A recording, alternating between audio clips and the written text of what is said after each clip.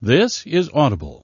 Penguin Random House Audio presents Who Moved My Cheese? An Amazing Way to Deal with Change in Your Work and in Your Life by Spencer Johnson, M.D. Read for you by Tony Roberts and Karen Ziemba, and introduced by Dr. Kenneth Blanchard. I am thrilled to be telling you the story behind the story of Who Moved My Cheese, because it means the audio program is complete and is available for all of us to listen to, enjoy, and share with others. This is something I've wanted to see happen ever since I first heard Spencer Johnson tell his great cheese story years ago, before we wrote our book, The 1 Minute Manager, together. I remember thinking then how good the story was and how helpful it would be to me from that moment on. Who Moved My Cheese is a story about change that takes place in a maze where 4 amusing characters look for cheese. Cheese being a metaphor for what we want to have in life, whether it is a job, a relationship, money, a big house, freedom, health, recognition, spiritual peace, or even activity like jogging or golf. Each of us has our own idea of what cheese is, and we pursue it because we believe it makes us happy. If we get it, we often become attached to it. And if we lose it or it's taken away, it can be traumatic. The maze in the story represents where you spend time looking for what you want. It can be the organization you work in, the community you live in, or the relationships you have in your life. I tell the cheese story that you're about to listen to in my talks around the world, and often learn later from people about what a difference it has made to them. Believe it or not, this little story has been credited with saving careers, marriages, and lives. One of the many real-life examples comes from Charlie Jones, a well-respected broadcaster for NBC TV, who revealed that hearing the story of Who Moved My Cheese saved his career. His job as a broadcaster is unique, but the principles he learned can be used by anyone. Here's what happened. Charlie had worked hard and had done a great job of broadcasting track and field events at an earlier Olympic Games. So he was surprised and upset when his boss told him he had been removed from these showcase events for the next Olympics and was assigned to swimming and diving. Not knowing these sports as well, he was frustrated. He felt unappreciated, and he became angry. He said he felt it wasn't fair. His anger began to affect everything he did. Then he heard the story of Who Moved My Cheese. After that, he said he laughed at himself and changed his attitude. He realized his boss had just moved the cheese, so he adapted. He learned the 2 new sports, and in the process found that doing something new made him feel young. It wasn't long before his boss recognized his new attitude and energy, and he soon got better assignments. He went on to enjoy more success than ever, and was later inducted into the Pro Football's Hall of Fame Broadcasters Alley. That's just one of the many real-life stories I've heard about the impact this story has had on people, from their work life to their love life. I'm such a strong believer in the power of Who Moved My Cheese that I gave a copy of an early pre-publication edition to everyone, more than 200 people working in our company. Why? Because like every company that wants not only to survive in the future, but stay competitive, the Ken Blanchard companies are constantly changing. They keep moving our cheese. While in the past we may have wanted loyal employees, today we need flexible people who are not possessive about the way things are done around here. And yet, as you know, living in constant whitewater, with changes occurring all the time at work or in life, can be stressful, unless people have a way of looking at change that helps them understand it. Enter the cheese story. When I told people about the story and then gave them a copy, you could almost feel the release of negative energy beginning to occur. Person after person from every department went out of their way to thank me and told me how helpful Who Moved My Cheese had been to them already in seeing the changes going on in our company in a different light. Believe me, this brief parable takes only a little time to listen to, but its impact can be profound. As you listen, you will hear 3 sections in this program. In the first, a gathering, former classmates talk at a class reunion about trying to deal with the changes happening in their lives. The second section is the story of Who Moved My Cheese, the core of this program. In the third section, a discussion, people discuss what the story meant to them and how they are going to use it in their work and in their lives. Some listeners to this program prefer to stop at the end of the story without listening further and interpret its meaning for themselves. Others enjoy listening to the discussion that follows because it stimulated their thinking about how they might apply what they've learned to their own situation.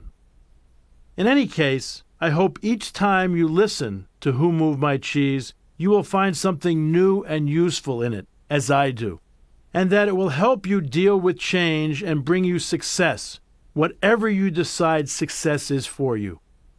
I hope you enjoy what you discover, and I wish you well. Remember, move with the cheese.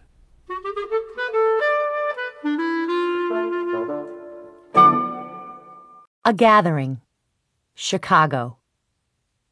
One sunny Sunday in Chicago, several former classmates who were good friends in school gathered for lunch, having attended their high school reunion the night before. They wanted to hear more about what was happening in each other's lives. After a good deal of kidding and a good meal, they settled into an interesting conversation. Angela, who had been one of the most popular people in the class, said, "Life sure turned out differently than I thought it would when we were in school. A lot has changed." "It certainly has," Nathan echoed. They knew he had gone into his family's business, which had operated pretty much the same and had been part of the local community for as long as they could remember. So they were surprised when he seemed concerned. He asked, "But have you noticed how we don't want to change when things change?" Carlos said, "I guess we resist changing because we're afraid of change." "Carlos, you were captain of the football team," Jessica said. "I never thought I'd hear you say anything about being afraid." They all laughed as they realized that although they had gone off in different directions, from working at home to managing companies, they were experiencing similar feelings.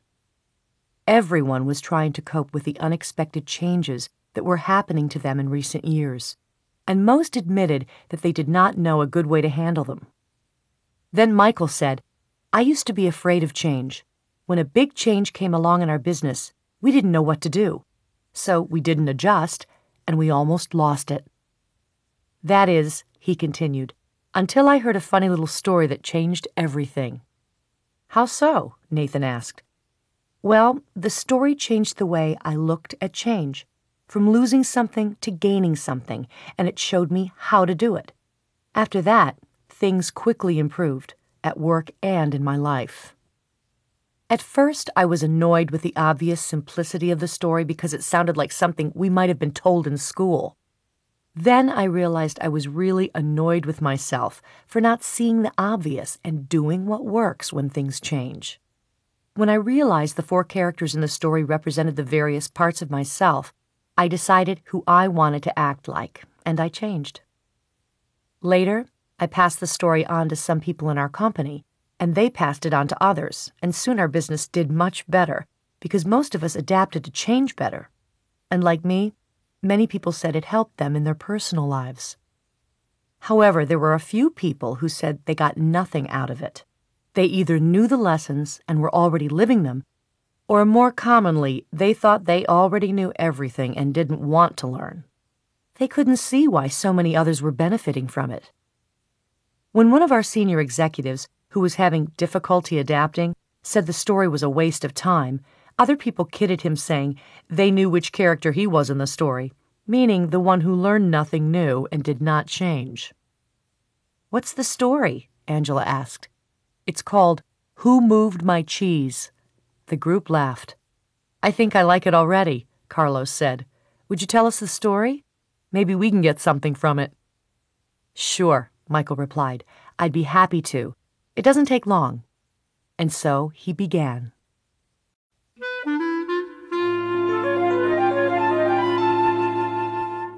Once, long ago in a land far away, there lived 4 little characters who ran through a maze looking for cheese to nourish them and make them happy.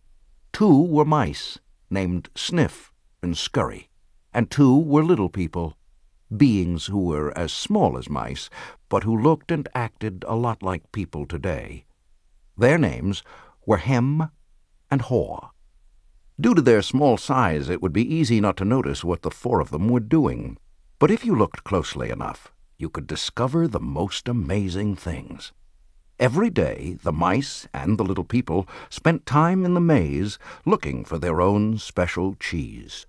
The mice, Sniff and Scurry, possessing only simple rodent brains but good instincts, searched for the hard, nibbling cheese they liked, as mice often do. The 2 little people, Hem and Haw, used their brains, filled with many beliefs, to search for a very different kind of cheese, with a capital C, which they believed would make them feel happy and successful. As different as the mice and little people were, they shared something in common. Every morning they each put on their jogging suits and running shoes, left their little homes, and raced out into the maze looking for their favorite cheese. The maze was a labyrinth of corridors and chambers, some containing delicious cheese, but there were also dark corners and blind alleys leading nowhere. It was an easy place for anyone to get lost. However, for those who found their way, the maze held secrets that let them enjoy a better life. The mice, Sniff and Scurry, used the simple trial-and-error method of finding cheese. They ran down one corridor, and if it proved empty, they turned and ran down another. They remembered the corridors that held no cheese, and quickly went into new areas. Sniff would smell out the general direction of the cheese using his great nose, and Scurry would race ahead. They got lost, as you might expect, went off in the wrong direction, and often bumped into walls. However, the 2 little people, Hem and Haw, had very complex brains, with beliefs and emotions that made life in the maze more complicated and challenging. They relied on a more sophisticated method of finding cheese that depended on their ability to think and learn from their past experiences, although their abilities were sometimes clouded by the way they looked at things. Eventually, in their own way, they all discovered what they were looking for. They each found their own kind of cheese one day at the end of one of the corridors in Cheese Station C. Every morning after that, the mice and the little people dressed in their running gear and headed over to Cheese Station C. It wasn't long before they each established their own routine. Sniff and Scurry continued to wake early every day and race through the maze, always following the same route. When they arrived at their destination, the mice took off their running shoes, tied them together, and hung them around their necks so they could get to them quickly whenever they needed them again. Then they enjoyed the cheese. In the beginning, Hem and Haw also raced toward Cheese Station C every morning to enjoy the tasty new morsels that awaited them. But after a while, a different routine set in for the little people. Hem and Haw awoke each day a little later, dressed a little slower, and walked to Cheese Station C. After all, they knew where the cheese was now and how to get there. They had no idea where the cheese came from or who put it there. They just assumed it would be there. As soon as Hem and Haw arrived at Cheese Station C each morning, they settled in and made themselves at home. They hung up their jogging suits, put away their running shoes, and put on their slippers. They were becoming very comfortable now that they had found the cheese. "This is great," Hem said. "There's enough cheese here to last us forever." The little people felt happy and successful, and thought they were now secure. It wasn't long before Hem and Haw regarded the cheese they found at Cheese Station C as their cheese. It was such a large store of cheese that they eventually moved their homes to be closer to it and built a social life around it. To make themselves feel more at home, Hem and Haw decorated the walls with sayings and even drew pictures of cheese around them, which made them smile. One read, "Having cheese makes you happy." Sometimes Hem and Haw would take their friends by to see their pile of cheese at Cheese Station C and point to it with pride, saying, "Pretty nice cheese, huh?" Sometimes they shared it with their friends, and sometimes they didn't. "We deserve this cheese," Hem said. "We certainly had to work long and hard enough to find it." He picked up a nice fresh piece and ate it. Afterwards, Hem fell asleep, as he often did. Every night the little people would waddle home full of cheese, and every morning they would confidently return for more. This went on for quite some time. After a while, Hem and Haw's confidence grew into the arrogance of success.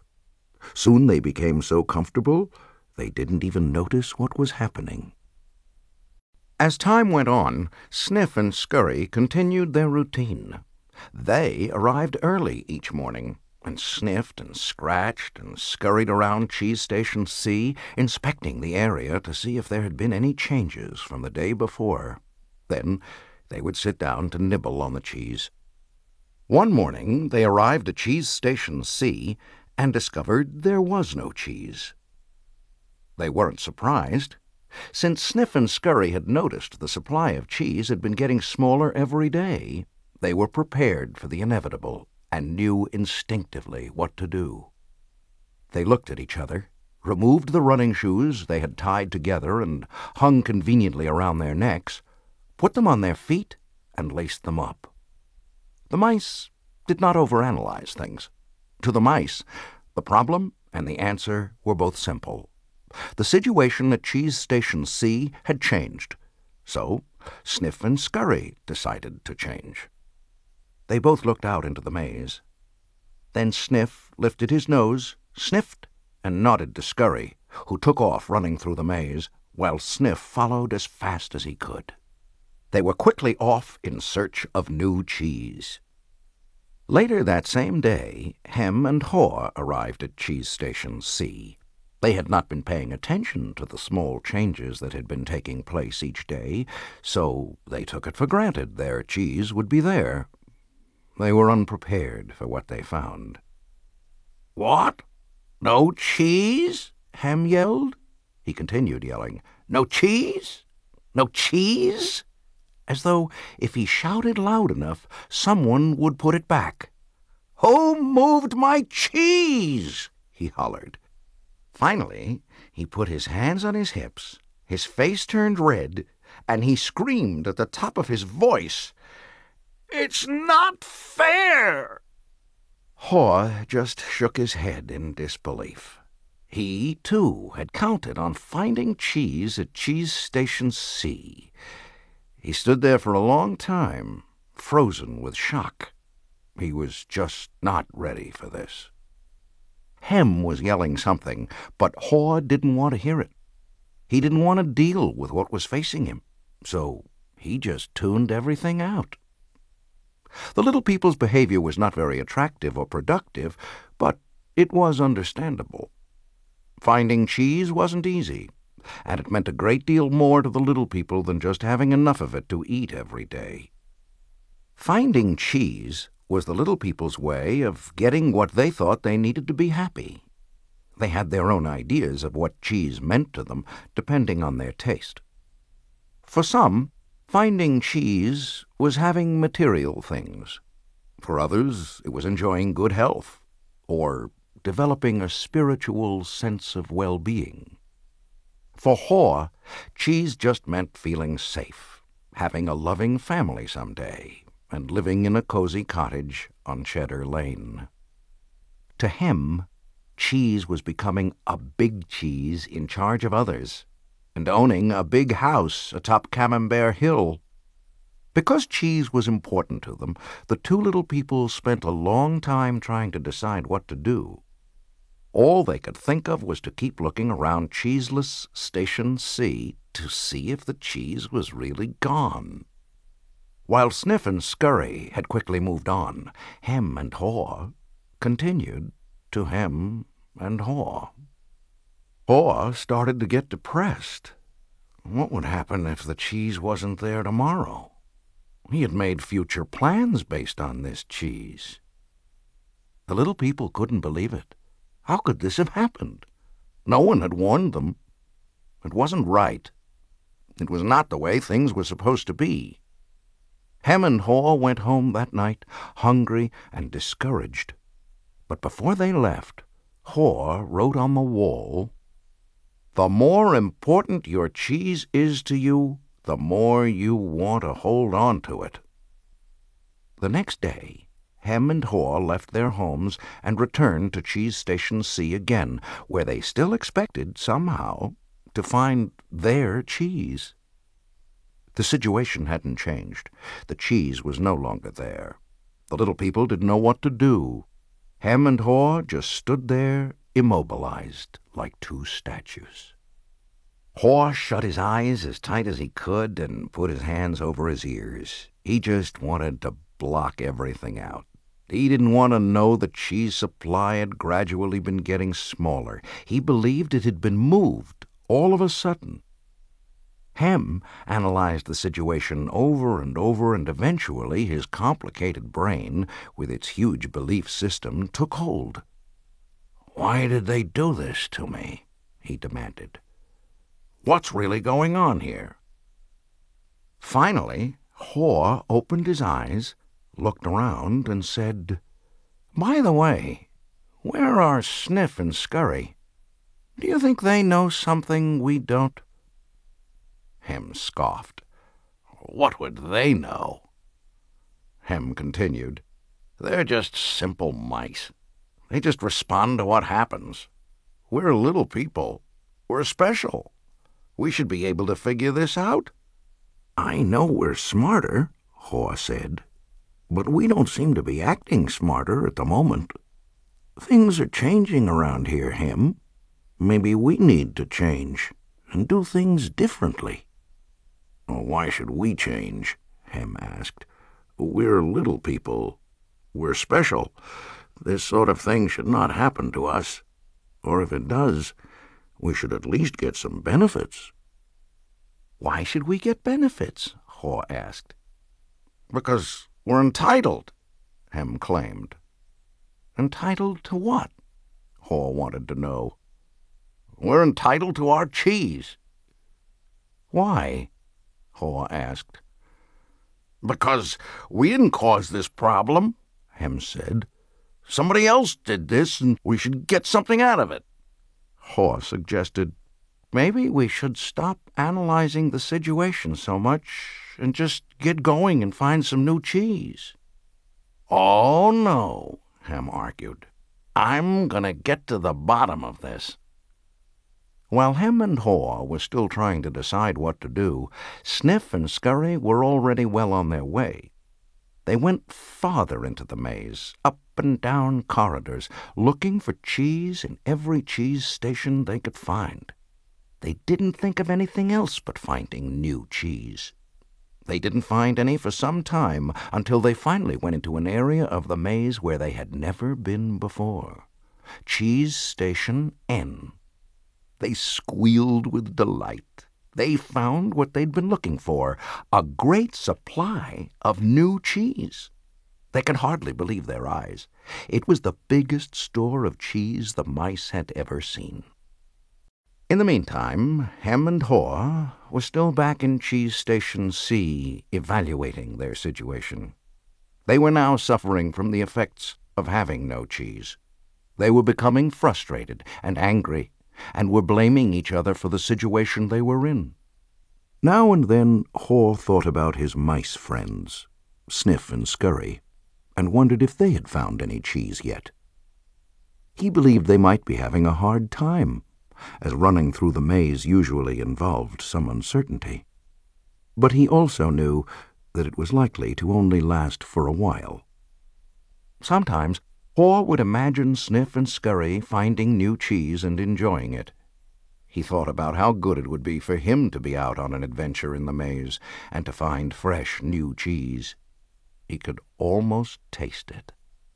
The more clearly Haw saw the image of himself finding and enjoying the new cheese, the more he saw himself leaving Cheese Station C. "Let's go!" he exclaimed all of a sudden. "No," Hem quickly responded. "I like it here. It's comfortable. It's what I know. Besides, it's dangerous out there." "No, it isn't," Haw argued. "We've run through many parts of the maze before, and we can do it again." "I'm getting too old for that," Hem said, "and I'm afraid I'm not interested in getting lost and making a fool of myself. Are you?" With that, Haw's fear of failing returned, and his hope of finding new cheese faded. So every day the little people continued to do what they had done before. They went to Cheese Station C, found no cheese, and returned home, carrying their worries and frustrations with them. They tried to deny what was happening, but found it harder to get to sleep, had less energy the next day, and were becoming irritable. Their homes were not the nurturing places they once were. The little people had difficulty sleeping and were having nightmares about not finding any cheese. But Hem and Haw still returned to Cheese Station C and waited there every day. Hem said, "You know, if we just work harder, we'll find that nothing has really changed that much. The cheese is probably nearby. Maybe they just hid it behind the wall." The next day, Hem and Haw returned with tools. Hem held the chisel, while Haw banged on the hammer until they made a hole in the wall of Cheese Station C. They peered inside, but found no cheese. They were disappointed, but believed they could solve the problem. So they started earlier, stayed longer, and worked harder. But after a while, all they had was a large hole in the wall. Haw was beginning to realize the difference between activity and productivity. "Maybe," Hem said, "we should just sit here and see what happens. Sooner or later they have to put the cheese back." Haw wanted to believe that. So each day he went home to rest and returned reluctantly with Hem to Cheese Station C. But the cheese never reappeared. By now, the little people were growing weak from hunger and stress. Haw was getting tired of just waiting for their situation to improve. He began to see that the longer they stayed in their cheeseless situation, the worse off they would be. Haw knew they were losing their edge. Finally, one day, Haw began laughing at himself. "Look at us. We keep doing the same things over and over again and wonder why things don't get better. If this wasn't so ridiculous, it would be even funnier." Haw did not like the idea of having to run through the maze again, because he knew he would get lost and have no idea where he would find any cheese. But he had to laugh at his folly when he saw what his fear was doing to him. He asked Hem, "Where did we put our running shoes?" It took a long time to find them, because they had put everything away when they found their cheese at Cheese Station C, thinking they wouldn't be needing them any more.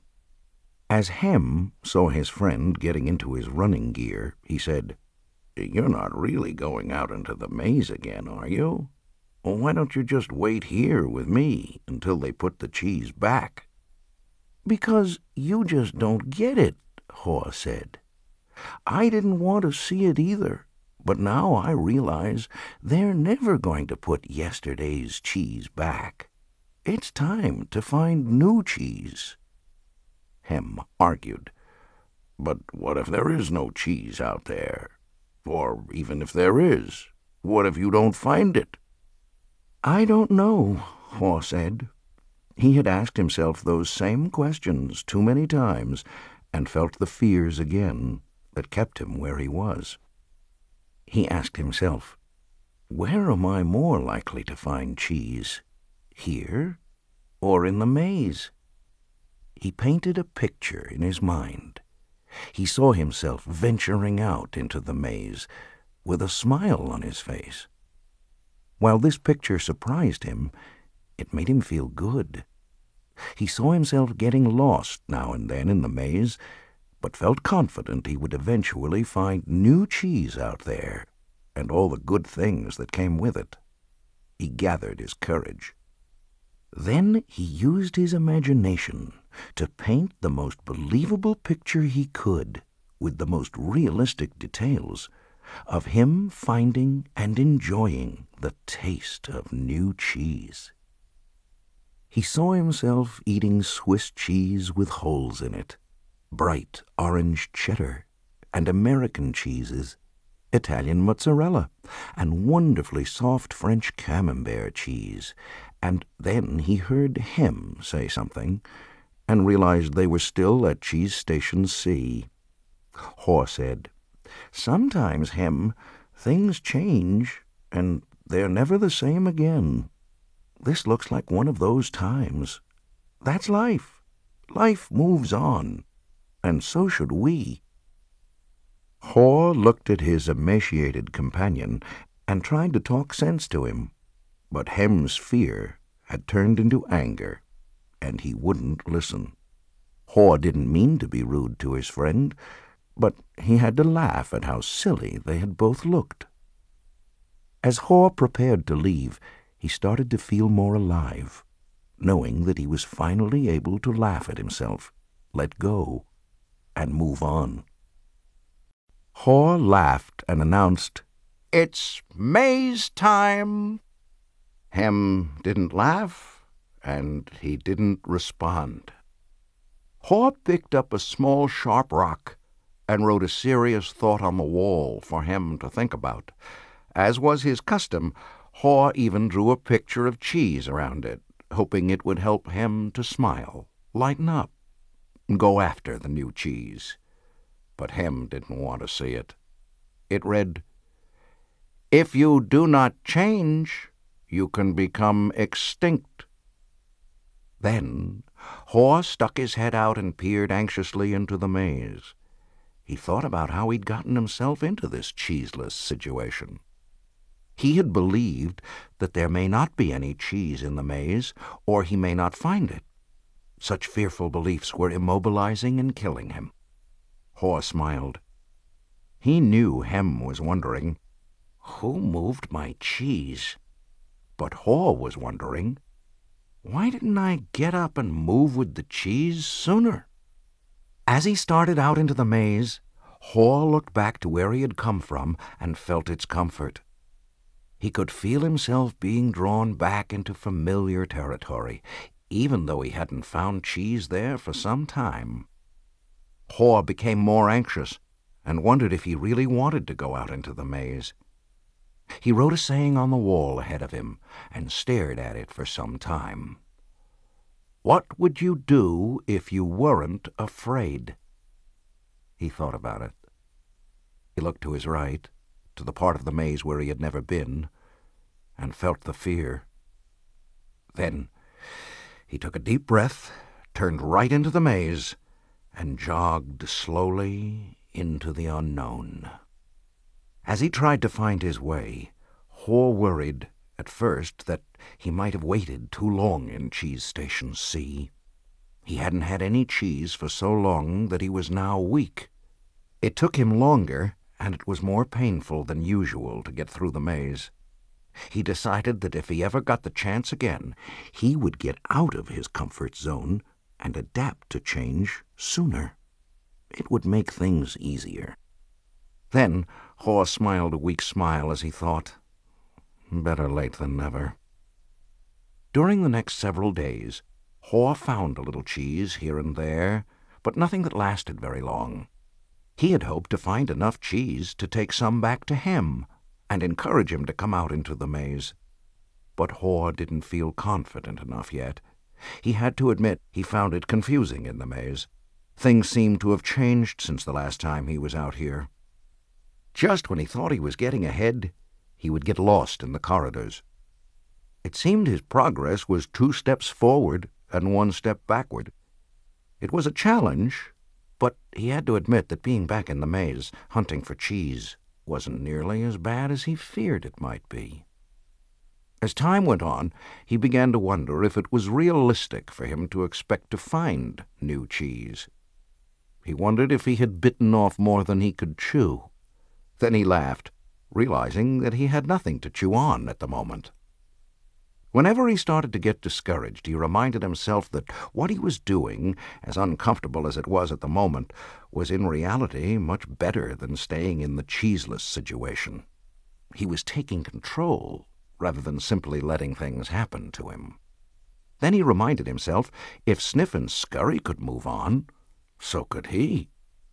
Later, as Haw looked back on things, he realized that the cheese at Cheese Station C had not just disappeared overnight, as he had once believed.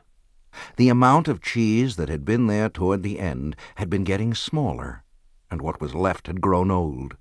It didn't taste as good. Mold may even have begun to grow on the old cheese, although he hadn't noticed it. He had to admit, however, that if he had wanted to, he probably could have seen what was coming.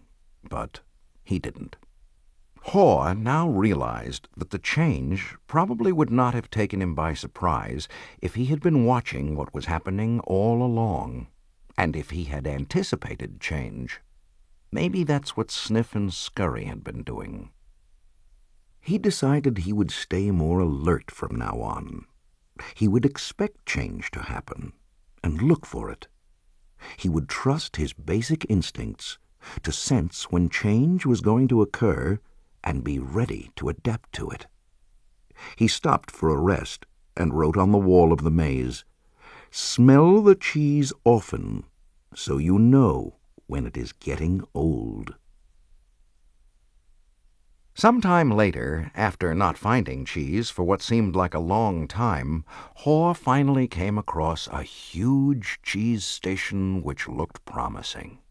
When he went inside, however, he was most disappointed to discover that the cheese station was empty.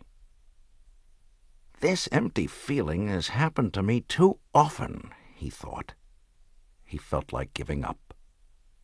Haw was losing his physical strength. He knew he was lost and was afraid he would not survive. He thought about turning around and heading back to Cheese Station C. At least if he made it back, and Hem was still there, Haw wouldn't be alone. Then he asked himself the same question again. What would I do if I weren't afraid? Haw thought he was past his fear, but was afraid more often than he liked to admit, even to himself. He wasn't always sure what he was afraid of, but in his weakened condition, he knew now he was simply fearful of going on alone. Haw didn't know it, but he was running behind because he was still weighed down by fearful beliefs. Haw wondered if Hem had moved on, or if he was still paralyzed by his own fears. Then Haw remembered the times when he had felt his best in the maze. It was when he was moving along. He wrote on the wall, knowing it was as much a reminder to himself as it was a marking for his friend Hem, hopefully to follow. Movement in a new direction helps you find new cheese. Haw looked down the dark passageway and was aware of his fear. What lay ahead? Was it empty? Or worse, were there dangers lurking? He began to imagine all kinds of frightening things that could happen to him. He was scaring himself to death. Then he laughed at himself. He realized his fears were making things worse. So he did what he would do if he wasn't afraid. He moved in a new direction. As he started running down the dark corridor, he began to smile. Haw didn't realize it yet, but he was discovering what nourished his soul. He was letting go and trusting what lay ahead for him, even though he did not know exactly what it was. To his surprise, Haw started to enjoy himself more and more. Why do I feel so good? He wondered. I don't have any cheese, and I don't know where I'm going. Before long, he knew why he felt good. He stopped to write again on the wall, When you move beyond fear, you feel free. Haw realized he had been held captive by his own fear. Moving in a new direction had freed him. Now he felt the cool breeze that was blowing in this part of the maze, and it was refreshing. He took in some deep breaths and felt invigorated by the movement. Once he had gotten past his fear, it turned out to be more enjoyable than he once believed it could be. Haw hadn't felt this way for a long time. He had almost forgotten how much fun it was. To make things even better, Haw started to paint a picture in his mind again. He saw himself in great realistic detail, sitting in the middle of a pile of all his favorite cheeses, from cheddar to brie. He saw himself eating the many cheeses he liked, and he enjoyed what he saw. Then he imagined how much he would enjoy all their great tastes. The more clearly he saw the image of himself enjoying new cheese, the more real and believable it became. He could sense that he was going to find it. He wrote, "Imagining myself enjoying new cheese, even before I find it, leads me to it."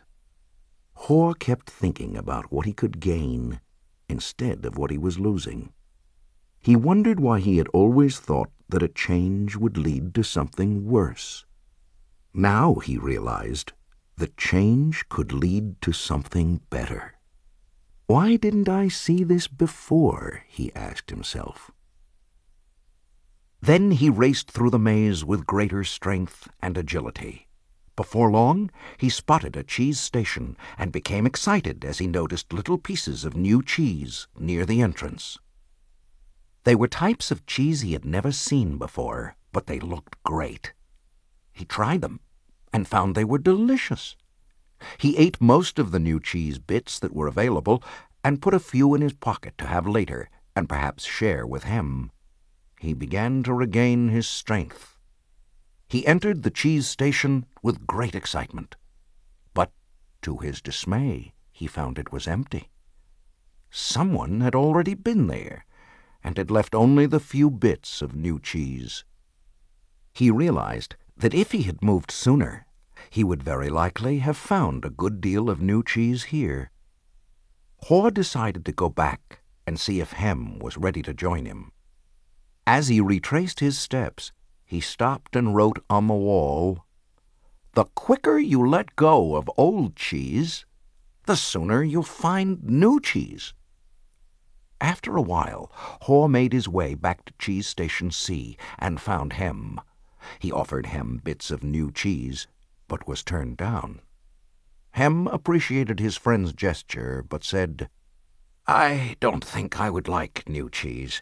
It's not what I'm used to. I want my own cheese back, and I'm not going to change until I get what I want." Haw just shook his head in disappointment, and reluctantly went back out on his own. As he returned to the farthest point he had reached in the maze, he missed his friend, but realized he liked what he was discovering. Even before he found what he hoped would be a great supply of new cheese, if ever, he knew that what made him happy wasn't just having cheese. He was happy when he wasn't being run by his fear. He liked what he was doing now.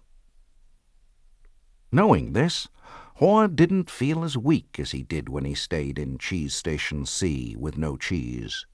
Just realizing he was not letting his fear stop him, and knowing that he had taken a new direction, nourished him and gave him strength. Now he felt that it was just a question of time before he found what he needed. In fact, he sensed he had already found what he was looking for. He smiled as he realized, "It is safer to search in the maze than remain in a cheeseless situation." Haw realized again, as he had once before, that what you are afraid of is never as bad as what you imagine. The fear you let build up in your mind is worse than the situation that actually exists. He'd been so afraid of never finding new cheese that he didn't even want to start looking. But since starting his journey, he had found enough cheese in the corridors to keep him going. Now he looked forward to finding more. Just looking ahead was becoming exciting. His old thinking had been clouded by his worries and fears. He used to think about not having enough cheese, or not having it last as long as he wanted. He used to think more about what could go wrong than what could go right. But that had changed in the days since he had left Cheese Station C. He used to believe that cheese should never be moved and that change wasn't right. Now he realized it was natural for change to continually occur, whether you expect it or not. Change could surprise you only if you didn't expect it and weren't looking for it. When he realized he had changed his beliefs, he paused to write on the wall, "Old beliefs do not lead you to new cheese." Haw hadn't found any cheese yet, but as he ran through the maze, he thought about what he had already learned. Haw now realized that his new beliefs were encouraging new behaviors. He was behaving differently than when he kept returning to the same cheeseless station. He knew when you change what you believe, you change what you do. You can believe that a change will harm you and resist it, or you can believe that finding new cheese will help you and embrace the change. It all depends on what you choose to believe. He wrote on the wall, "When you see that you can find and enjoy new cheese, you change course." Haw knew he would be in better shape now if he had embraced the change much sooner and left Cheese Station C earlier. He would feel stronger in body and spirit, and he could have coped better with the challenge of finding new cheese. In fact, he probably would have found it by now if he had expected change, rather than wasting time denying that the change had already taken place. He used his imagination again and saw himself finding and savoring new cheese. He decided to proceed into the more unknown parts of the maze and found little bits of cheese here and there. Haw began to regain his strength and confidence. As he thought back on where he had come from, Haw was glad he had written on the wall in many places. He trusted that it would serve as a marked trail for him to follow through the maze if he chose to leave Cheese Station C. He just hoped he was heading in the right direction. He thought about the possibility that Hem would read the handwriting on the wall and find his way. He wrote on the wall what he had been thinking about for some time. Noticing small changes early helps you adapt to the bigger changes that are to come.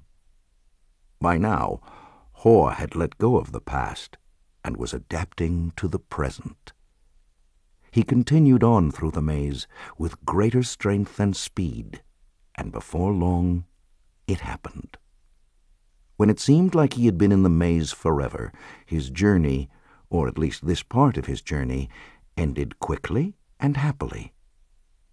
Haw proceeded along a corridor that was new to him, rounded a corner, and found new cheese at Cheese Station N. When he went inside, he was startled by what he saw. Piled high everywhere was the greatest supply of cheese he had ever seen. He didn't recognize all that he saw, as some kinds of cheese were new to him. Then he wondered for a moment whether it was real or just his imagination, until he saw his old friends, Sniff and Scurry. Sniff welcomed Haw with a nod of his head, and Scurry waved his paw. Their fat little bellies showed that they had been here for some time.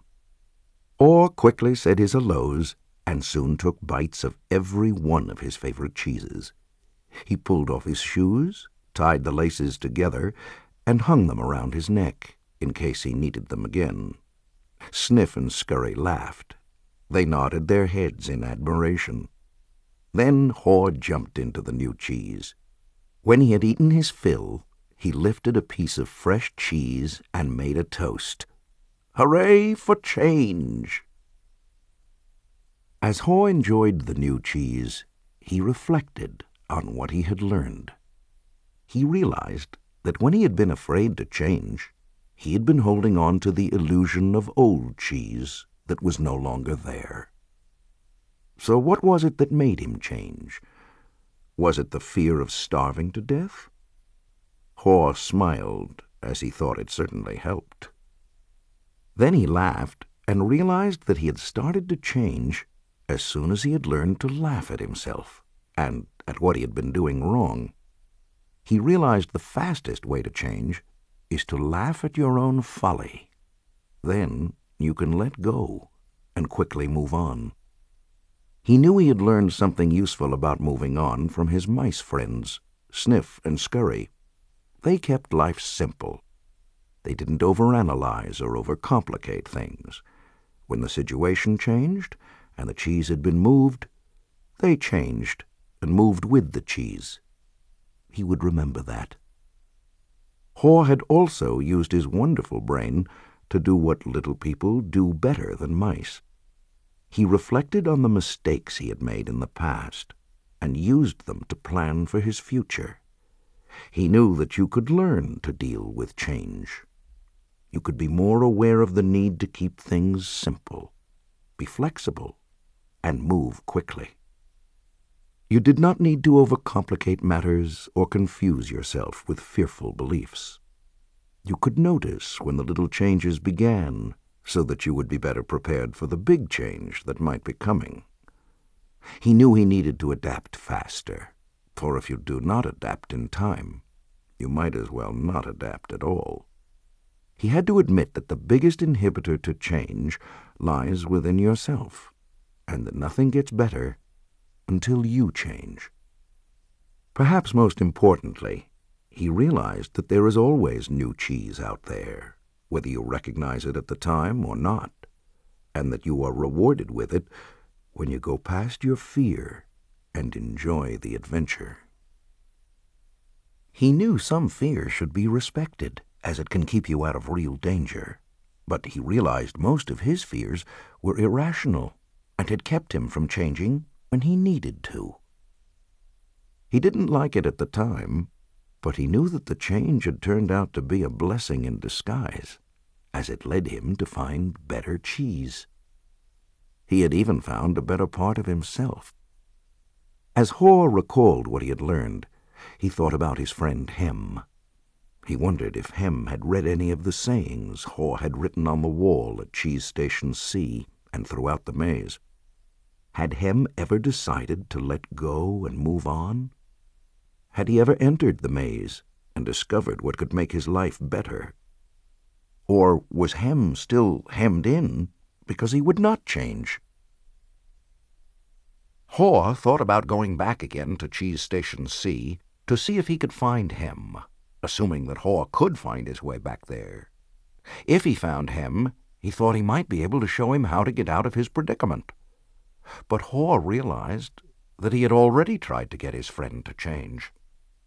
Hem had to find his own way, beyond his comforts and past his fears. No one else could do it for him, or talk him into it. He somehow had to see the advantage of changing himself. Haw knew he had left a trail for Hem, and that he could find his way if he could just read the handwriting on the wall. He went over and wrote down a summary of what he had learned on the largest wall of Cheese Station N. He drew a large piece of cheese around all the insights he had learned and smiled as he looked at what he had learned. Change happens. They keep moving the cheese. Anticipate change.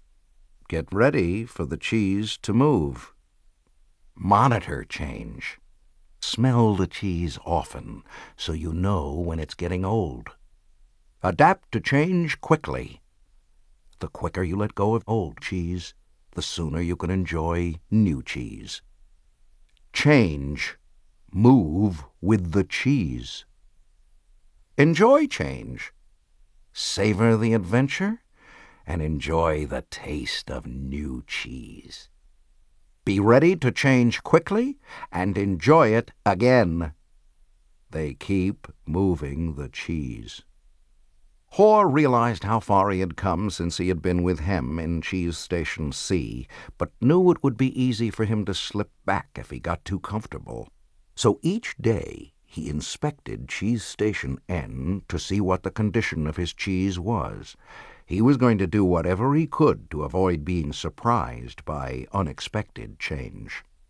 While Haw still had a great supply of cheese, he often went out into the maze and explored new areas to stay in touch with what was happening around him. He knew it was safer to be aware of his real choices than to isolate himself in his comfort zone. Haw heard what he thought was the sound of movement out in the maze. As the noise grew louder, he realized that someone was coming. Could it be that Hem was arriving? Was he about to turn the corner? Haw said a little prayer and hoped, as he had many times before, that maybe at last his friend was finally able to move with the cheese and enjoy it.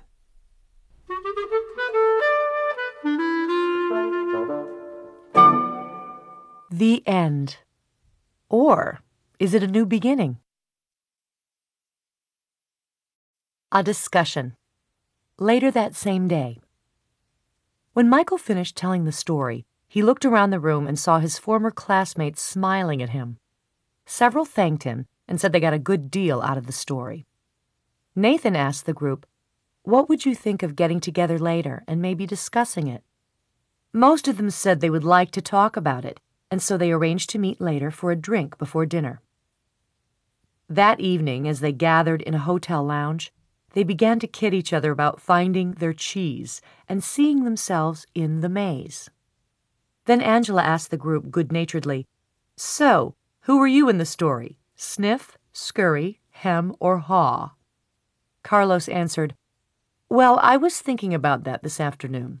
I clearly remember a time before I had my sporting goods business when I had a rough encounter with change. I wasn't Sniff. I didn't sniff out the situation and see the change early. And I certainly wasn't Scurry. I didn't go into action immediately. I was more like Hem, who wanted to stay in familiar territory. The truth is, I didn't want to deal with the change. I didn't even want to see it." Michael, who felt like no time had passed since he and Carlos were close friends in school, asked, "What are we talking about here, buddy?" Carlos said, "An unexpected change of jobs." Michael laughed. "You were fired?" "Well, let's just say I didn't want to go out looking for new cheese. I thought I had a good reason why change shouldn't happen to me, so I was pretty upset at the time." Some of their former classmates, who had been quiet in the beginning, felt more comfortable now and spoke up, including Frank, who had gone into the military. "Hem reminds me of a friend of mine," Frank said. "His department was closing down, but he didn't want to see it. They kept relocating his people. We all tried to talk to him about the many other opportunities that existed in the company for those who wanted to be flexible, but he didn't think he had to change. He was the only one who was surprised when his department closed. Now he's having a hard time adjusting to the change he didn't think should happen." Jessica said, "I didn't think it should happen to me either. But my cheese has been moved more than once, especially in my personal life. But we can get to that later." Many in the group laughed, except Nathan. "Maybe that's the whole point," Nathan said. "Change happens to all of us." He added, "I wish my family had heard the cheese story before this. Unfortunately, we didn't want to see the changes coming in our business, and now it's too late. We're having to close many of our stores." That surprised many in the group because they thought Nathan was lucky to be in a secure business he could depend on year after year. "What happened?" Jessica wanted to know. "Our chain of small stores suddenly became old-fashioned when the mega store came to town with its huge inventory and low prices. We just couldn't compete with that. I can see now that instead of being like Sniff and Scurry, we were like Hem. We stayed where we were and didn't change. We tried to ignore what was happening, and now we are in trouble. We could have taken a couple lessons from Haw, because we certainly couldn't laugh at ourselves and change what we were doing. Laura, who had become a successful businesswoman, had been listening, but had said very little until now. "I thought about the story this afternoon, too," she said. "I wondered how I could be more like Haw and see what I'm doing wrong, laugh at myself, change, and do better." She said, "I'm curious how many here are afraid of change." No one responded, so she suggested, "How about a show of hands?" Only one hand went up. "Well, it looks like we've got one honest person in our group," she said, and then continued, "Maybe you'll like this next question better. How many here think other people are afraid of change?" Practically everyone raised their hands. Then they all started laughing. "What does that tell us?" "Denial," Nathan answered. "Sure," Michael admitted. "Sometimes we're not even aware that we're afraid. I know I wasn't. When I first heard the story, I loved the question, what would you do if you weren't afraid?" Then Jessica added, "Well, what I got from the story is that change is happening everywhere, and that I will do better when I can adjust to it quickly. I remember years ago when our company was selling our encyclopedia as a set of more than 20 books. One person tried to tell us that we should put our whole encyclopedia on a single computer disk and sell it for a fraction of the cost. It would be easier to update, would cost us so much less to manufacture, and so many more people could afford it. But we all resisted." "Why did you resist?" Nathan asked. "Because we believed then that the backbone of our business was our large sales force, who called on people door to door. Keeping our sales force depended on the big commissions they earned from the high price of our product. We had been doing this successfully for a long time and thought it would go on forever." Laura said, "Maybe that's what it meant in the story about Hem and Haw's arrogance of success. They didn't notice they needed to change what had once been working." Nathan said, "So you thought your old cheese was your only cheese?"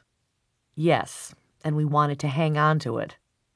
When I think back on what happened to us, I see that it's not just that they moved the cheese, but that the cheese has a life of its own and eventually runs out. Anyway, we didn't change, but a competitor did, and our sales fell badly. We've been going through a difficult time. Now, another big technological change is happening in the industry, and no one at the company seems to want to deal with it. It doesn't look good. I think I could be out of a job soon." "It's maze time," Carlos called out. Everyone laughed, including Jessica. Carlos turned to Jessica and said, "It's good that you can laugh at yourself." Frank offered, "That's what I got out of the story. I tend to take myself too seriously. I noticed how Haw changed when he could finally laugh at himself and at what he was doing. No wonder he was called Haw." The group groaned at the obvious play on words. Angela asked, "Do you think that Hem ever changed and found new cheese?" Elaine said, "I think he did." "I don't," Corey said. "Some people never change and they pay a price for it. I see people like Hem in my medical practice. They feel entitled to their cheese. They feel like victims when it's taken away and blame others. They get sicker than people who let go and move on." Then Nathan said quietly, as though he was talking to himself, "I guess the question is, what do we need to let go of, and what do we need to move on to?" No one said anything for a while. "I must admit," Nathan said, "I saw what was happening with stores like ours in other parts of the country, but I hoped it wouldn't affect us. I guess it's a lot better to initiate change while you can than it is to try to react and adjust to it. Maybe we should move our own cheese." "What do you mean?" Frank asked. Nathan answered, "I can't help but wonder where we would be today if we had sold the real estate under all our old stores and built one great modern store to compete with the best of them." Laura said, "Maybe that's what Haw meant when he wrote on the wall, 'Savor the adventure and move with the cheese.'" Frank said, "I think some things shouldn't change. For example, I want to hold on to my basic values, but I realize now that I would be better off if I had moved with the cheese a lot sooner in my life." "Well, Michael, it was a nice little story," Richard the class skeptic said. "But how did you actually put it into use in your company?" The group didn't know it yet, but Richard was experiencing some changes himself. Recently separated from his wife, he was now trying to balance his career with raising his teenagers. Michael replied, "You know, I thought my job was just to manage the daily problems as they came up, when what I should have been doing was looking ahead and paying attention to where we were going. And boy, did I manage those problems, 24 hours a day. I wasn't a lot of fun to be around. I was in a rat race, and I couldn't get out." Laura said, "So you were managing when you needed to be leading." "Exactly," Michael said. "Then when I heard the story of Who Moved My Cheese, I realized my job was to paint a picture of new cheese that we would all want to pursue, so we could enjoy changing and succeeding, whether it was at work or in life." Nathan asked, "What did you do at work?" "Well, when I asked people in our company who they were in the story, I saw we had every one of the 4 characters in our organization. I came to see that the Sniffs, Scurries, Hems, and Haws each needed to be treated differently. Our Sniffs could sniff out changes in the marketplace, so they helped us update our corporate vision. They were encouraged to identify how the changes would result in new products and services our customers would want. The Sniffs loved it and told us they enjoyed working in a place that recognized change and adapted in time. Our Scurries liked to get things done, so they were encouraged to take actions based on the new corporate vision. They just needed to be monitored so they didn't scurry off in the wrong direction. They were then rewarded for actions that brought us new cheese. They liked working in a company that valued action and results." "What about the Hems and Haws?" Angela asked. "Unfortunately, the Hems were the anchors that slowed us down," Michael answered.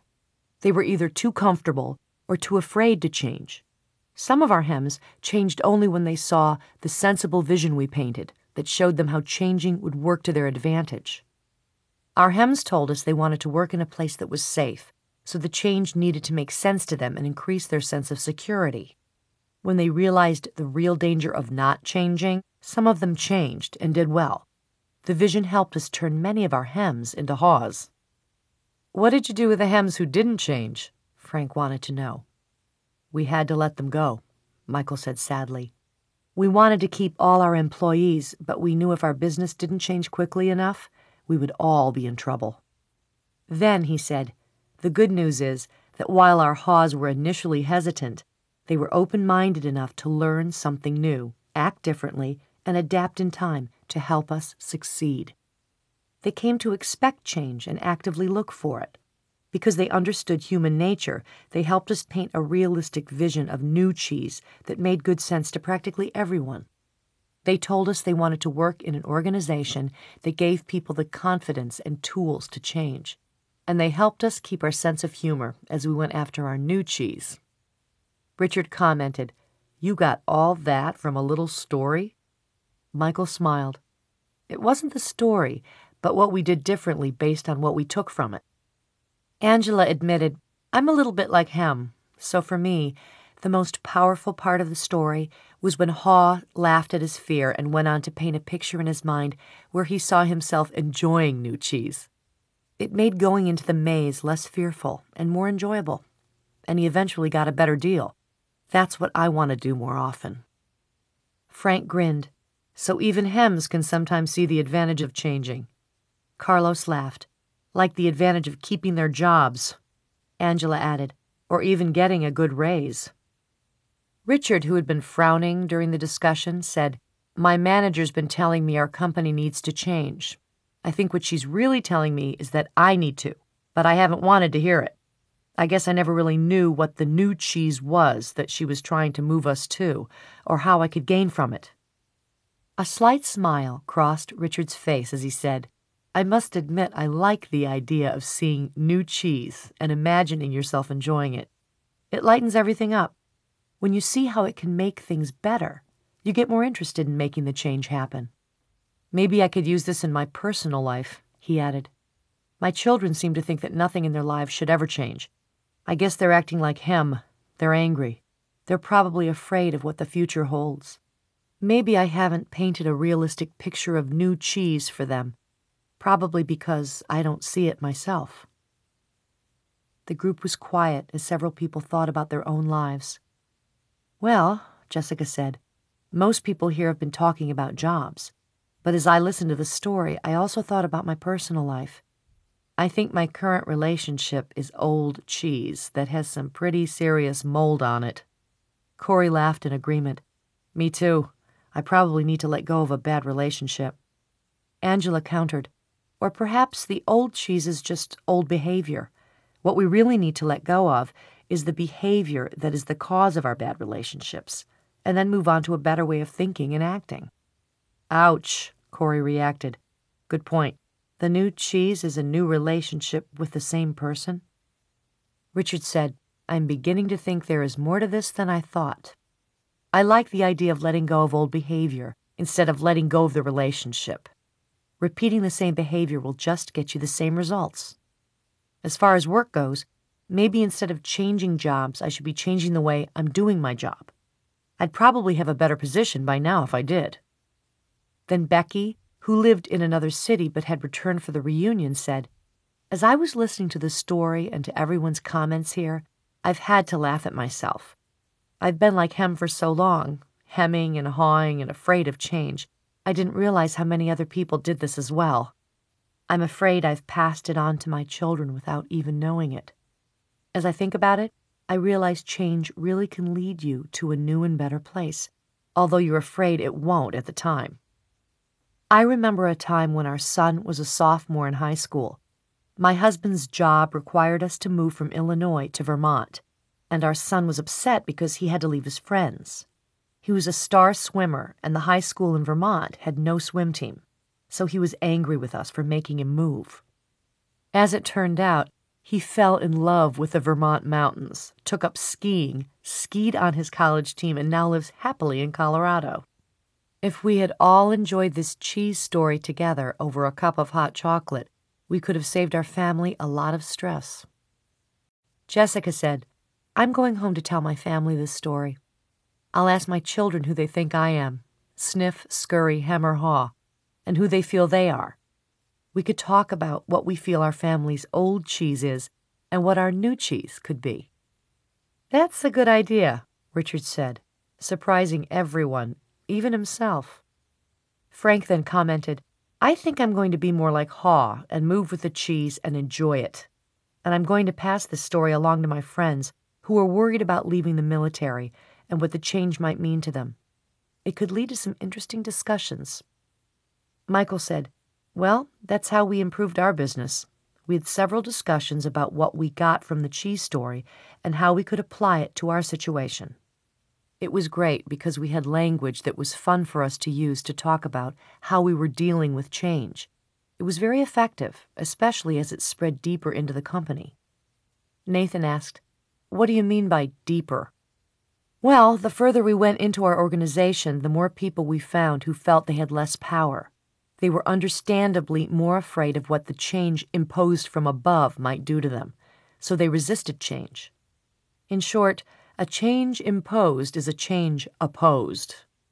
But when the cheese story was shared with literally everyone in our organization, it helped us change the way we looked at change. It helped everyone laugh, or at least smile at their old fears, and want to move on. I only wished I'd heard the cheese story sooner, Michael added. How come? Carlos asked. Because by the time we got around to addressing the changes, our business had already fallen off so badly that we had to let people go, as I said earlier, including some good friends. It was hard on all of us. However, those who stayed and most of those who left said the cheese story helped them see things differently and eventually cope better. Those who had to go out and look for a new job said it was hard at first, but recalling the story was a great help to them. Angela asked, what helped them most? Michael replied, after they got past their fear, they told me the best thing was realizing that there was new cheese out there just waiting to be found. They said holding a picture of new cheese in their minds, seeing themselves doing well in a new job, made them feel better and helped them do better in job interviews. Several got better jobs. Laura asked, what about the people who remained in your company? Well, Michael said, instead of complaining about the changes that were happening, people now said, they just moved our cheese. Let's look for the new cheese. It saved a lot of time and reduced stress. Before long, the people who had been resisting saw the advantage of changing. They even helped bring about change. Corey said, "Why do you think they changed?" "They changed after the peer pressure in our company changed." He asked, "What happens in most organizations you've been in when a change is announced by top management? Do most people say the change is a great idea or a bad idea?" "A bad idea," Frank answered. "Yes," Michael agreed. "Why?" Carlos said, "Because people want things to stay the same and they think the change will be bad for them. When one person says the change is a bad idea, others say the same." "Yes, they may not really feel that way," Michael said, "but they agree in order to fit in. That's the sort of peer pressure that fights change in any organization." Becky asked, "So how were things different after people heard the cheese story?" Michael said simply, "The peer pressure changed. No one wanted to look like him." Everyone laughed. They wanted to sniff out the changes ahead of time and scurry into action rather than get hemmed in and be left behind. Nathan said, "That's a good point. No one in our company would want to look like him. They might even change. Why didn't you tell us this story at our last reunion? This could work." Michael said, "It does work. It works best, of course, when everyone in your organization knows the story, whether it's in a large corporation, a small business, or your family, because an organization can only change when enough people in it change." Then he offered one last thought. "When we saw how well it worked for us, we passed the story along to people we wanted to do business with, knowing they were also dealing with change. We suggested we might be their new cheese, that is, better partners for them to succeed with. It led to new business." That gave Jessica several ideas and reminded her that she had some early sales calls in the morning. She looked at her watch and said, "Well, it's time for me to leave this cheese station and find some new cheese." The group laughed and began saying their goodbyes. Many of them wanted to continue the conversation but needed to leave. As they left, they thanked Michael again. He said, "I'm very glad you found the story so useful and hope that you will have the opportunity to share it with others soon."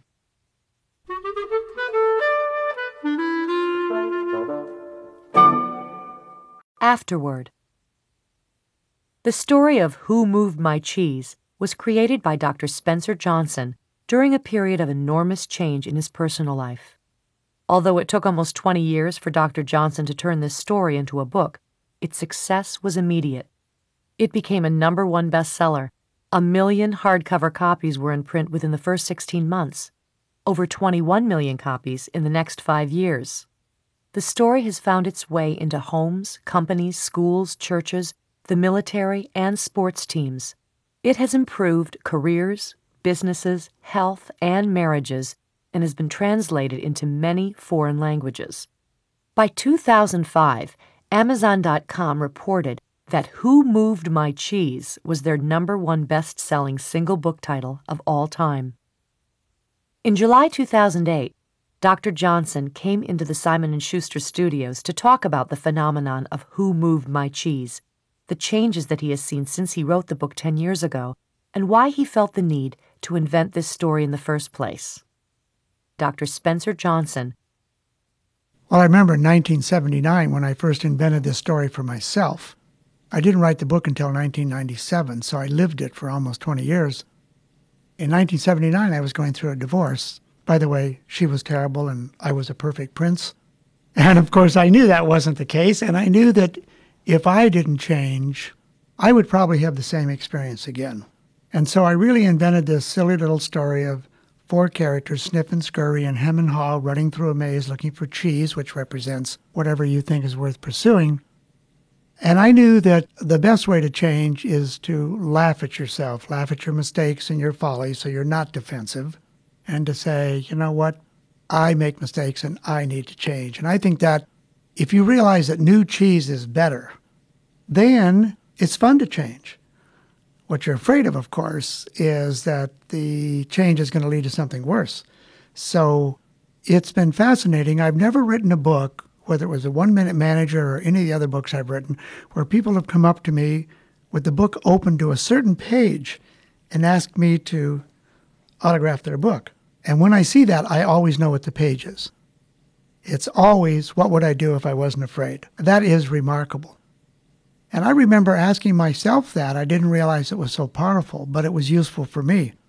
Because, of course, I was never going to get married again, and I was never going to do this and never do that. And that's fear-based. And how many of us are afraid of change? When I'm speaking, when I used to speak more often, I would ask the people in the audience, if you're afraid of change, will you please stand up? And, of course, nobody stood up. And I would say, well, maybe you'll like this question better. If you think other people are afraid of change, would you stand up? And, of course, the entire audience stands up, and they all start laughing. And so I said, and who is it you're laughing at? And, of course, they recognize it's themselves. If we can laugh at ourselves, I think that's the best sign of mental health. If we don't defend our position. Here we are 10 years later, and what many people thought was going to happen has happened. Would there be more or less change in the next 10 years? Well, Alvin Toffler, who wrote Future Shock long before I wrote Who Moved My Cheese, predicted that change would accelerate. It would be faster and would be more a state of future shock for all of us because we weren't taught to think in terms of change. I remember the old days, you used to have job security in Japan if you worked for one corporation, or here if you worked for a bank or for IBM. And of course, those industries have undergone tremendous change. So what about us? What about the changes in our own lives? And how does 2008 compare to 1998? I think we'd all agree that change is more rapid, it's on a larger scale, and the people who are going to win, who are winning today, are those who develop change skills. And most of us hadn't even heard of the phrase change skills. So what are those skills? Like sniff, can you sniff out what's coming? Can you anticipate change? If you can be more prepared for it. Can you take new actions? Something different. Try something new. Maybe it'll work, maybe it won't work, and you can change course easily in the maze.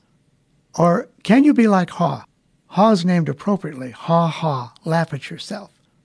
It's not just hemming and hawing, delaying adapting to change, but it's hawing, it's laughing at yourself.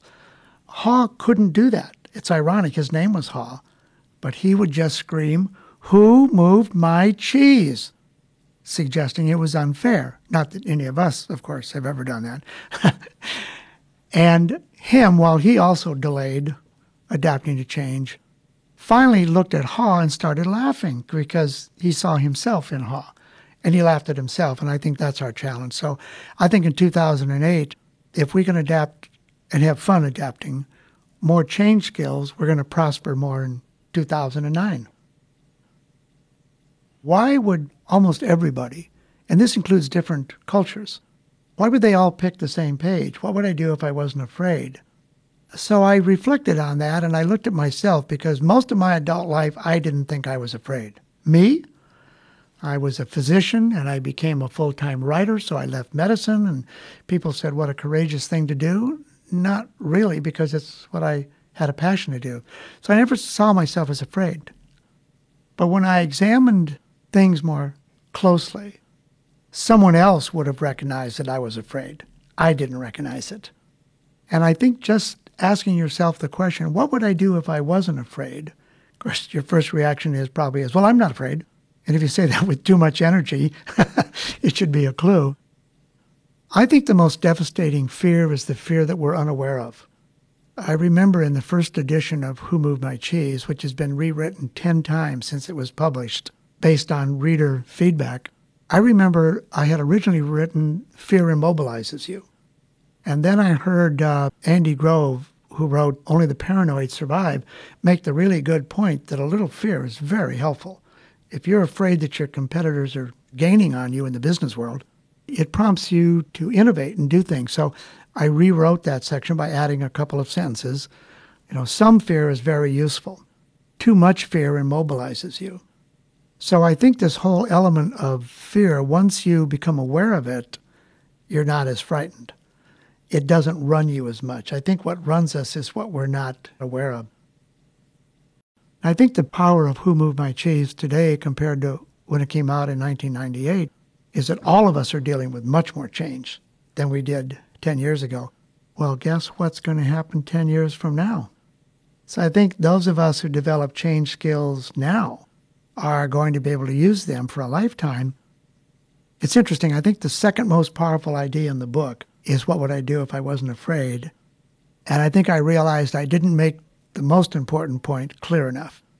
Because I think the most important point is to imagine new cheese. Imagine how much you would enjoy it. It's in the book. Haw, as he's running through the maze, imagines what new cheese would be and how much he would enjoy it. And that's actually what drove me when I was younger. What would a joyful marriage be like?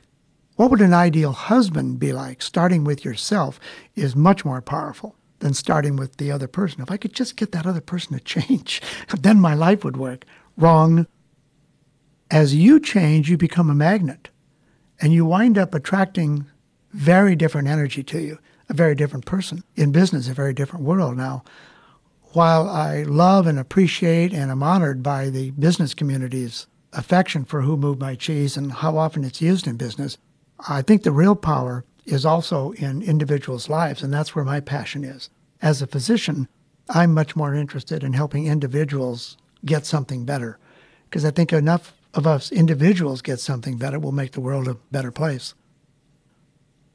It's interesting that we made the changes in the book seamless. We never announced them. I think what changed is the sense of urgency. I think in '98, we didn't feel the sense of urgency. It wasn't moving as fast as it is now. And I think probably the biggest single change has been the internet. I think in the last 10 years, the internet has changed not only our world, but the speed of transactions. I mean, it is remarkable. And what used to happen in America is now happening globally, and we're finding out about it almost instantaneously. That's a major change. The timing of everything is so much faster. And that's why I think the need for clarity today is much more important even than it was in '98, because once you get clear on what works and what doesn't work, you can be pretty quick and pretty decisive. A good friend of mine has an expression. He says, it's not getting it that takes so long. When you get it, it's usually in a microsecond. You go, I got it. And so I think that's been the biggest change in the last 10 years is the speed of change and the need for clarity and urgency so you can respond quickly. Now, that doesn't mean knee-jerk. I'm a great believer in thinking things through. Sleep on it for a night. See if it makes as much sense to you the next day as it does today. I think it's now becoming more fun to change than it used to be because you see more payoffs. You see it in products. You see products changing faster than they used to. They get better and they get cheaper. So why not do the same thing ourselves? Why not have fun changing? I'll give you another change. We're working now more in teams than we used to. As a sort of idealistic young physician, I used to try to help a lot of people.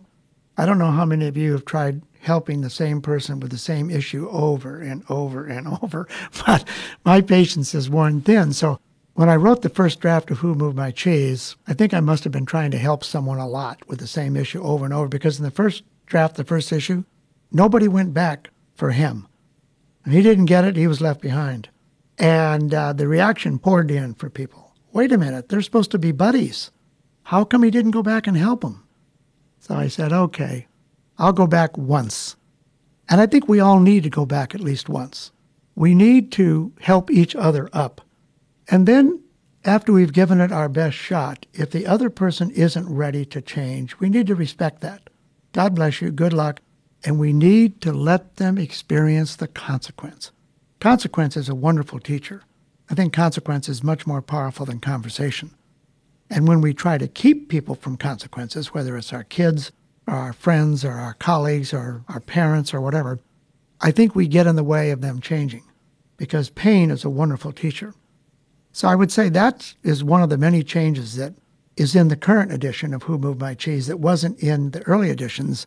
Now we went back for him, Haw did, go back for his buddy. He made a real honest effort.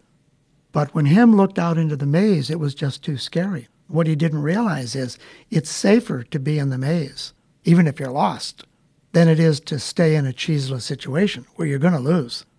And so I think this whole element of teamwork, which I really believe in is very powerful, is much more powerful than any individual. And I think it's a great way to adapt to change is get some people on your team. I think just from the volumes, the over 25 million copies in print today are a testimony that as wonderful as it is for business, because if business doesn't change, it really pays a very big price today. And the biggest reason that businesses don't change faster is because not enough people want to change. They want to stay the same because they think it's safe. So in the business world, the key is to get enough people in an organization wanting to change. And the minute you realize you're going to get something better, of course you want to change. So I've been very grateful for the business community, the way they embraced the former book that I wrote with Ken Blanchard called The 1 Minute Manager and Who Moved My Cheese. It really was purchased on a much larger level by individuals. And I think for family members and people they cared about. I remember when I was on the Today Show with Matt Lauer, he very kindly said that he often gives my books to his friends. And I think that's what's most rewarding and most powerful, is that to care enough about somebody else that you actually give them a copy of the audio, which is wonderful. You can listen to it in the car or the book. I think that's where the real power is today. There's so much more power to the individual with the internet. I think it's fascinating that presidential candidates are both proposing change. And I think the real appeal mostly is to individuals. It's individuals in business and individuals outside of it in families, because individuals have the most control over themselves. They can't always control the business, the large organization, but they can choose to change. They can imagine their new cheese, whatever that is to them. And then if you follow that vision of new cheese through the maze, it's actually fun. It's not scary. You can't be both imagining something better and afraid at the same time. I think one of the things that's meant the most to me over the years is how many husbands and wives gave it to each other. One found it. I remember standing in line once at the Army-Navy game meeting the chairman of the Joint Chiefs of Staff, who was an Army guy. And there was this long line, and there was this assistant who was, waving in the background. Everybody go faster through the line because the general wants to meet everybody and doesn't have much time. And as I came up, we all had little name tags on. And this lady, the general's wife, who stood in line before him, squealed, saying, "Oh, my God." She tugs her husband. "Eric, do you know who this is?" Now, my name is not well recognized. My books are. But he said, "This is the fellow that wrote Who Moved My Cheese." Well, she read the book first, and she gave it to her mate, and he implemented it in the Army. There's the power of teamwork. It wasn't that the person in the organization discovered the book. It was a member of his family discovered the book. And it touched her individually. And I think that's where the power of the individual comes in. And then she got her favorite teammate, her husband, to look at it. And that affected him. And then he affected an entire organization. And the Army began to change faster. It's like the head of the Israeli Army every Christmas gives a gift. And he gave Who Moved My Cheese to all of his top commanders. The irony was that in many Arab countries, the Arabs were doing the same thing. They were using the book with their commanders, with their government leaders. And so each side recognized, we need to change. And if we do, we could get something better. When you're younger, you think certain things are important. And they're usually acquisition. More this, more that. And then as you get older and you find those things are not actually very fulfilling, they're not as satisfying as you hope they would be, they're like empty calories. I think what happens as you get more life experience and perhaps experience more pain, that you shift what's important to you and you change. And it's an interesting point about Hall wanting to live in a mansion atop Camembert Hill, which, by the way, I think is just fine. Go for it. Enjoy the mansion. I don't mean to say that that's not important. It just isn't anywhere near as important as what Haw thinks. He wants to live in a comfortable cottage with a loving family. Now, if you can get your mansion on Camembert Hill and have a loving family, that's the best of both worlds. But there's no question which is more valuable, which is more nurturing. And I think it's fascinating. I know this will date it, but as we saw the hostages released from the jungle, what did they think was important? What do people think that's important that have reached the top of the pile? They almost always say family and friends. And because that's what nurtures you. And in my new book, Peaks and Valleys, which Simon & Schuster will provide the audio for, as you get older, the things you think are peaks, highs that you look forward to, they really do change. You get your biggest joys out of different things. And it's interesting how Peaks and Valleys ties in with Who Moved My Cheese, because the valleys really are moments of fear. The peaks are times that you appreciate what you have, and the valleys are times that you long for what is missing and how you're afraid that's going to affect you in the future. And so it's interesting, even though the new book is entirely new and different, it's about a young man that lives in a valley and he's unhappy in the valley until he goes to visit an old man who lives on a peak and discovers the peaks and valleys approach to work and life. And it's amazing how, I didn't even think of this when I was writing it, but how Peaks and Valleys really is a sequence. It's definitely not a sequel because him and Haw don't live on the peak or in the valley. They're just two characters, a young man and an old man, not unlike the One-Minute Manager. But the books are remarkably related because Who Moved My Cheese is about change, and Peaks and Valleys are about the parade of changes we all have in our life. That work and life is a parade of peaks and valleys, ups and downs. And once you understand the secrets of the peaks and you know how to manage your good times, which most people don't think they have to be managed, they wind up being squandered by most of us. And once you understand the purpose of a valley, and basically the peaks are times for you to appreciate what you have, and valleys are times when you long for what is missing. Well, in the definition gives you the answer. You can take any moment, and it depends what you're looking at. So again, it's about change, and it's adapting to the natural changes that happen all the time. Managing the good times, I think, means three things. I think, number one, it means remembering how you got there. Number two, I think it means being humble and curious to learn more. And number three, it means saving some of your resources that you will need to prosper in the forthcoming valleys. The mistake you make on the peak is arrogance that you're not aware of. The arrogance is, I did this, this will last forever. Wrong. You're not in touch with reality. You didn't get there alone.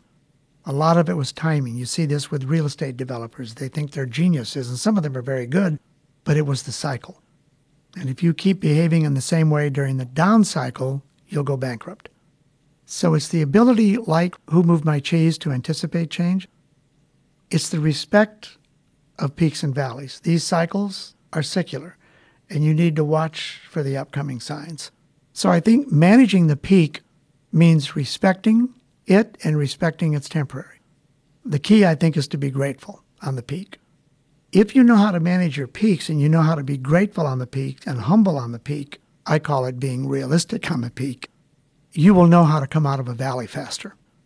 People want to know how to get out of a valley more than they want to know how to stay on a peak. But once you know how to stay on a peak by being grateful, it's easier to come out of a valley because if you're really wise, you're grateful for your valleys. Your valleys are invaluable times. Most of us know that when we look back on the valley, like the person who gets fired, if you ask them within weeks, how are you feeling, it's almost devastating. To me, that's one of the scariest things in the world. You have to provide for your family and you're fired.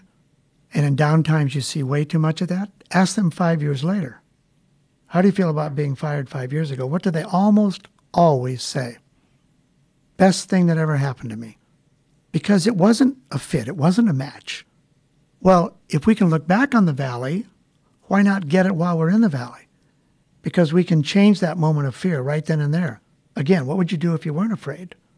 Taking that same metaphor, who gets the job when they go out looking for it? Two people have both been fired. One person is frightened for very understandable reasons. The other person is excited about new cheese. Which one do you want to hire? And so this stuff, which may seem philosophical, is actually very practical. The two books, Who Moved My Cheese and Peaks and Valleys, inform and complement each other to a remarkable extent. But I started writing Peaks and Valleys in 1990.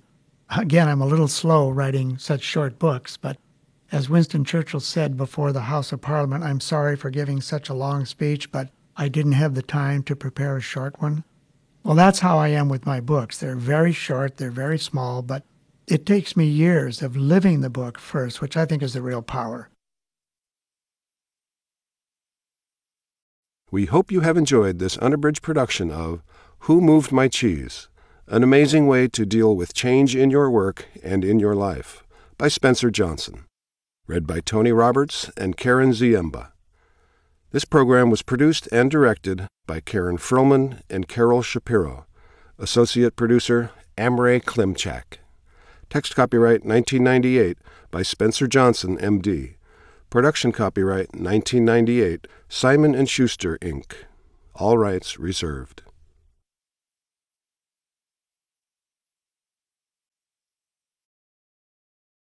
Audible hopes you have enjoyed this program.